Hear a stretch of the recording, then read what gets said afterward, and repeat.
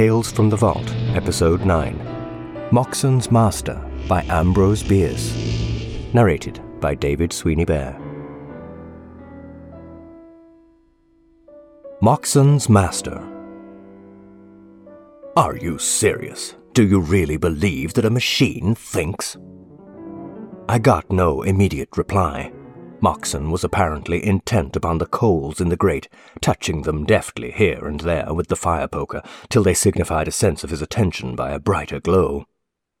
For several weeks I had been observing in him a growing habit of delay in answering even the most trivial of commonplace questions. His air, however, was that of preoccupation rather than deliberation. One might have said that he had something on his mind. Presently he said, "What is a machine? The word has been variously defined. Here is one definition from a popular dictionary.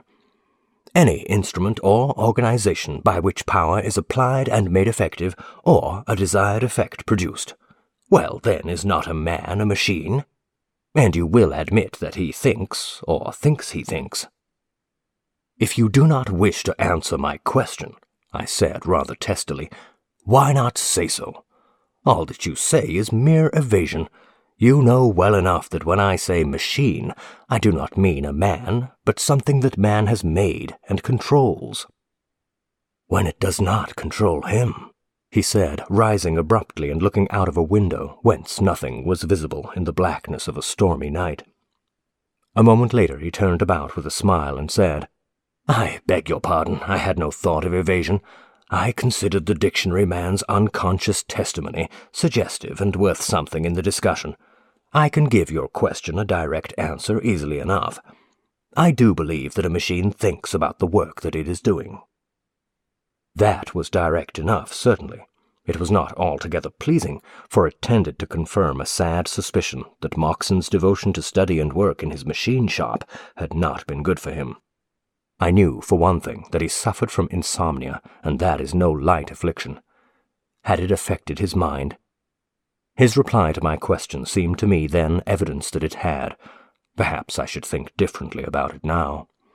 I was younger then, and among the blessings that are not denied to youth is ignorance. Incited by that great stimulant to controversy, I said, "And what, pray, does it think with in the absence of a brain?" The reply, coming with less than his customary delay, took his favorite form of counter-interrogation. "With what does a plant think in the absence of a brain?" "Ah, plants also belong to the philosopher class. I should be pleased to know some of their conclusions. You may omit the premises." "Perhaps," he replied, apparently unaffected by my foolish irony. "You may be able to infer their convictions from their acts. I will spare you the familiar examples of the sensitive mimosa, the several insectivorous flowers, and those whose stamens bend down and shake their pollen upon the entering bee in order that he may fertilize their distant mates. But observe this. In an open spot in my garden, I planted a climbing vine. When it was barely above the surface, I set a stake into the soil a yard away. The vine at once made for it, but as it was about to reach it after several days, I removed it a few feet. The vine at once altered its course, making an acute angle, and again made for the stake. This maneuver was repeated several times, but finally, as if discouraged, the vine abandoned the pursuit, and, ignoring further attempts to divert it, travelled to a small tree further away, which it climbed. Roots of the eucalyptus will prolong themselves incredibly in search of moisture. A well-known horticulturalist relates that one entered an old drain-pipe and followed it until it came to a break, where a section of the pipe had been removed to make way for a stone wall that had been built across its course. The root left the drain and followed the wall until it found an opening where a stone had fallen out. It crept through, and following the other side of the wall back to the drain, entered the unexplored part and resumed its journey. And all this? Can you miss the significance of it? It shows the consciousness of plants. It proves that they think. Even if it did, what then? We were speaking not of plants, but of machines. They may be composed partly of wood that has no longer vitality, or wholly of metal. Is thought an attribute also of the mineral kingdom? How else do you explain the phenomena, for example, of crystallization? I do not explain them.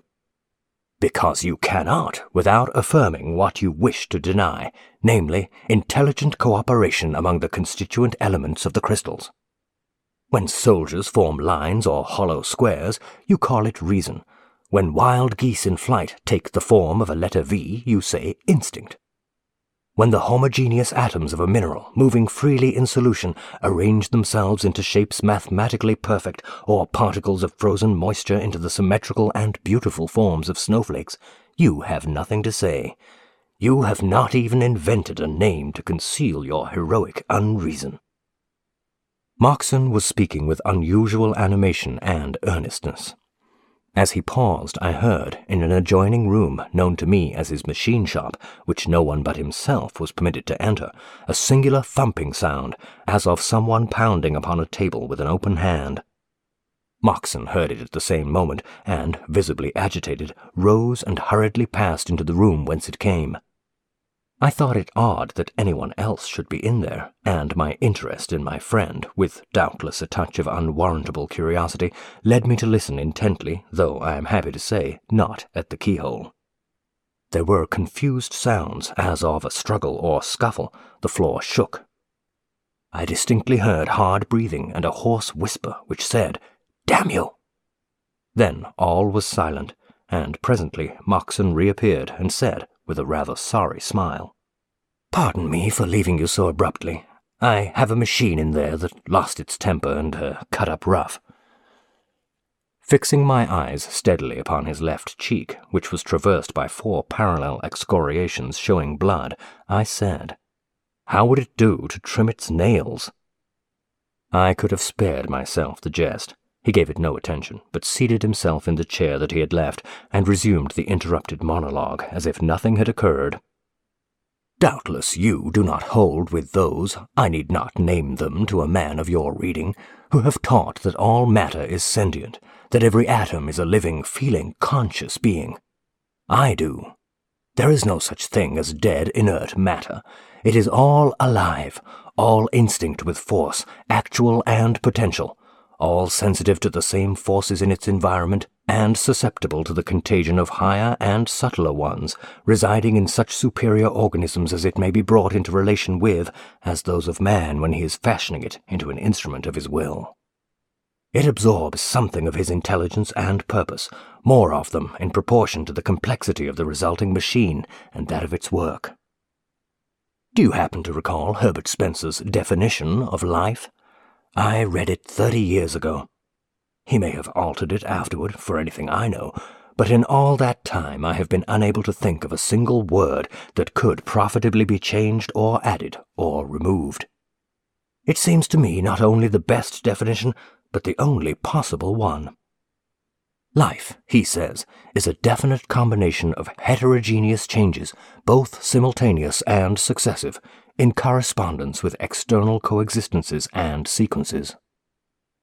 That defines the phenomenon, I said, but gives no hint of its cause.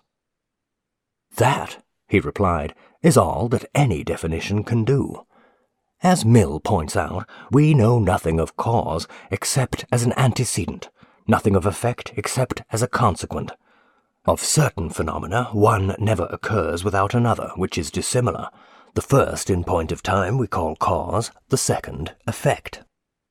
One who had many times seen a rabbit pursued by a dog, and had never seen rabbits and dogs otherwise, would think the rabbit the cause of the dog. But I fear, he added, laughing naturally enough, that my rabbit is leading me a long way from the track of my legitimate quarry. I'm indulging in the pleasure of the chase for its own sake. What I want you to observe is that in Herbert Spencer's definition of life, the activity of a machine is included. There is nothing in the definition that is not applicable to it. According to this sharpest of observers and deepest of thinkers, if a man during his period of activity is alive, so is a machine when in operation. As an inventor and constructor of machines, I know that to be true. Moxon was silent for a long time, gazing absently into the fire. It was growing late, and I thought it time to be going, but somehow I did not like the notion of leaving him in that isolated house, all alone except for the presence of some person of whose nature my conjectures could go no further than that it was unfriendly, perhaps malign.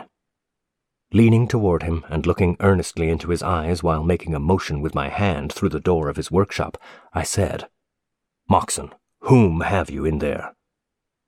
Somewhat to my surprise, he laughed lightly and answered without hesitation, "Nobody. The incident that you have in mind was caused by my folly in leaving a machine in action with nothing to act upon, while I undertook the interminable task of enlightening your understanding. Do you happen to know that consciousness is the creature of rhythm?" "Oh, bother them both," I replied, rising and laying hold of my overcoat. "I'm going to wish you good night, and I'll add the hope that the machine which you inadvertently left in action will have her gloves on the next time you think it needful to stop her." Without waiting to observe the effect of my shot, I left the house. Rain was falling, and the darkness was intense. In the sky beyond the crest of a hill toward which I groped my way along precarious plank sidewalks and across miry, unpaved streets, I could see the faint glow of the city's lights, but behind me nothing was visible but a single window of Moxon's house. It glowed with what seemed to me a mysterious and fateful meaning. I knew it was an uncurtained aperture in my friend's machine shop, and I had little doubt that he had resumed the studies interrupted by his duties as my instructor in mechanical consciousness and the fatherhood of rhythm. Odd and in some degree humorous as his convictions seemed to me at that time, I could not wholly divest myself of the feeling that they had some tragic relation to his life and character, perhaps to his destiny, although I no longer entertained the notion that they were the vagaries of a disordered mind. Whatever might be thought of his views, his exposition of them was too logical for that. Over and over his last words came back to me. Consciousness is the creature of rhythm. Bald and terse as the statement was, I now found it infinitely alluring. At each recurrence it broadened in meaning and deepened in suggestion. Why, here, I thought, is something upon which to found a philosophy. If consciousness is the product of rhythm, all things are conscious, for all have motion, and all motion is rhythmic. I wondered if Moxon knew the significance and breadth of his thought, the scope of this momentous generalization, or had he arrived at his philosophic faith by the tortuous and uncertain road of observation? That faith was then new to me, and all Moxon's expounding had failed to make me a convert, but now it seemed as if a great light shone about me, like that which fell upon Saul of Tarsus, and out there in the storm and darkness and solitude I experienced what Lewis calls the endless variety and excitement of philosophic thought. I exulted in a new sense of knowledge, a new pride of reason. My feet seemed hardly to touch the earth. It was as if I were uplifted and borne through the air by invisible wings. Yielding to an impulse to seek further light from him whom I now recognized as my master and guide, I had unconsciously turned about, and almost before I was aware of having done so, found myself again at Moxon's door. I was drenched with rain, but felt no discomfort. Unable in my excitement to find the doorbell, I instinctively tried the knob. It turned, and, entering, I mounted the stairs to the room that I had so recently left. All was dark and silent. Moxon, as I had supposed, was in the adjoining room, the machine shop. Groping along the wall until I found the communicating door, I knocked loudly several times, but got no response, which I attributed to the uproar outside, for the wind was blowing a gale and dashing the rain against the thin walls in sheets. The drumming upon the shingle roof spanning the unceiled room was loud and incessant.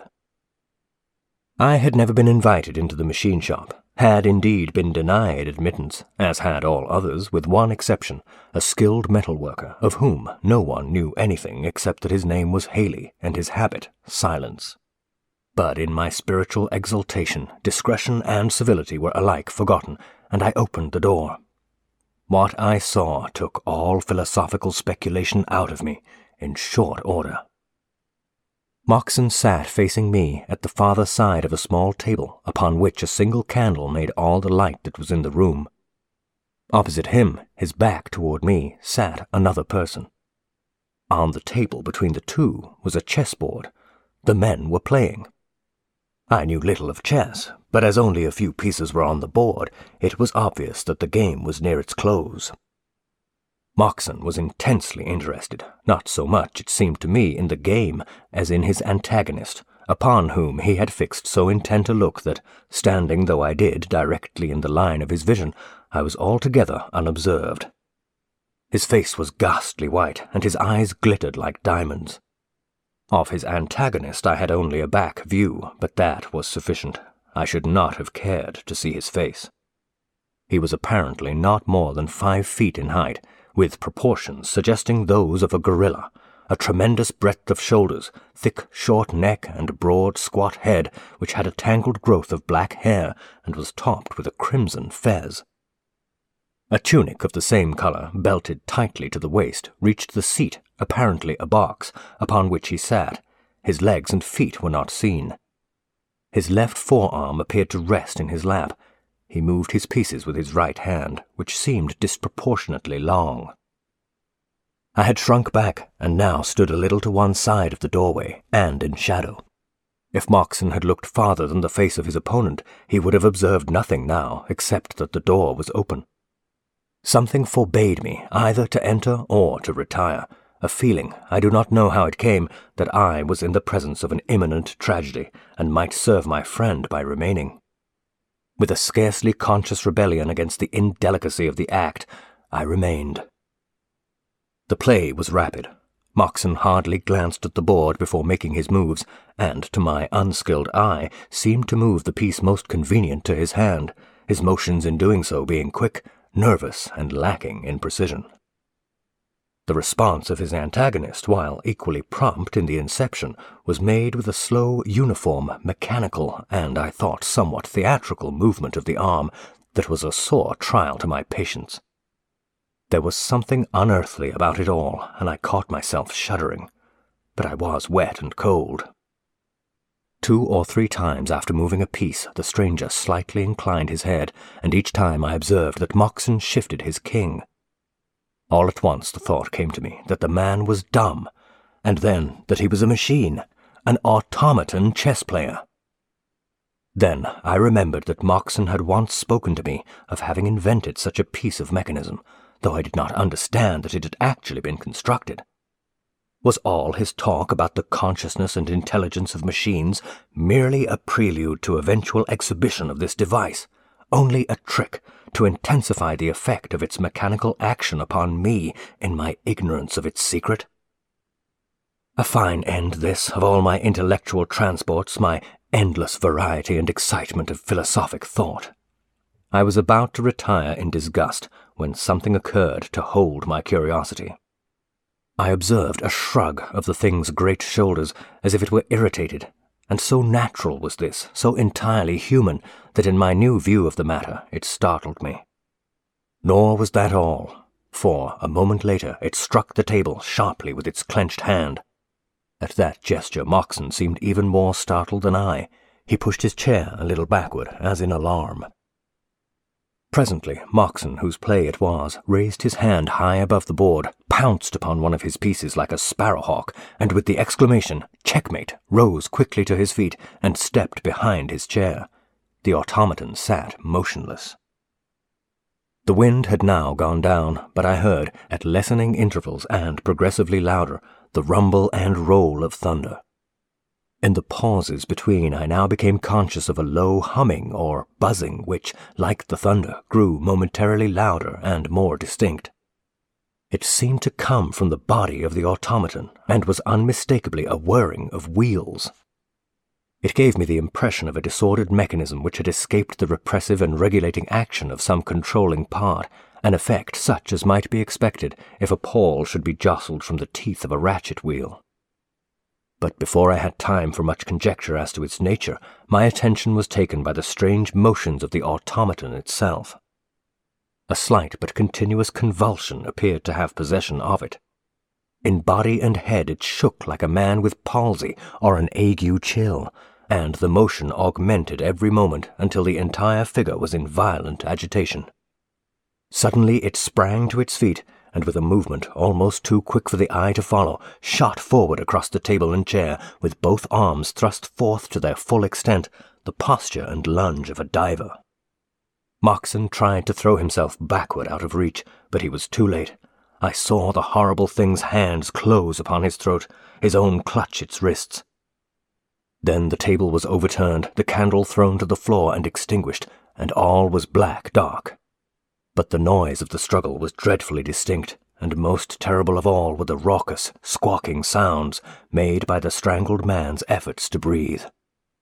Guided by the infernal hubbub, I sprang to the rescue of my friend, but had hardly taken a stride in the darkness when the whole room blazed with a blinding white light that burned into my brain and heart and memory a vivid picture of the combatants on the floor, Moxon underneath, his throat still in the clutch of those iron hands, his head forced backward, his eyes protruding, his mouth wide open and his tongue thrust out, and, horrible contrast, upon the painted face of his assassin, an expression of tranquil and profound thought, as in the solution of a problem in chess. This I observed, then all was blackness and silence. 3 days later I recovered consciousness in a hospital. As the memory of that tragic night slowly evolved in my ailing brain, I recognized in my attendant Moxon's confidential workman, Haley. Responding to a look, he approached, smiling. "Tell me about it," I managed to say faintly. "All about it." "Certainly," he said. "You were carried unconscious from a burning house, Moxon's. Nobody knows how you came to be there. You may have to do a little explaining. The origin of the fire is a bit mysterious, too. My own notion is that the house was struck by lightning." "And Moxon?" "Buried yesterday, what was left of him." Apparently this reticent person could unfold himself on occasion. When imparting shocking intelligence to the sick, he was affable enough. After some moments of the keenest mental suffering, I ventured to ask another question. "Who rescued me?" "Well, if that interests you, I did." "Thank you, Mr. Haley, and may God bless you for it. Did you rescue also that charming product of your skill, the automaton chess player that murdered its inventor?" The man was silent a long time, looking away from me. Presently he turned and gravely said, "Do you know that?" "I do," I replied. "I saw it done." That was many years ago. If asked today, I should answer less confidently.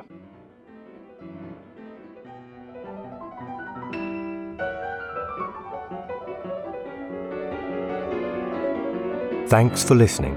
This was a DSB audio production, narrated and produced by David Sweeney Bear. Visit dsbaudio.com for more full-length audiobooks.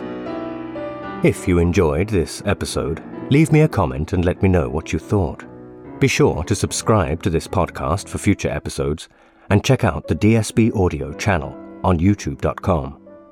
Until the next time, happy listening.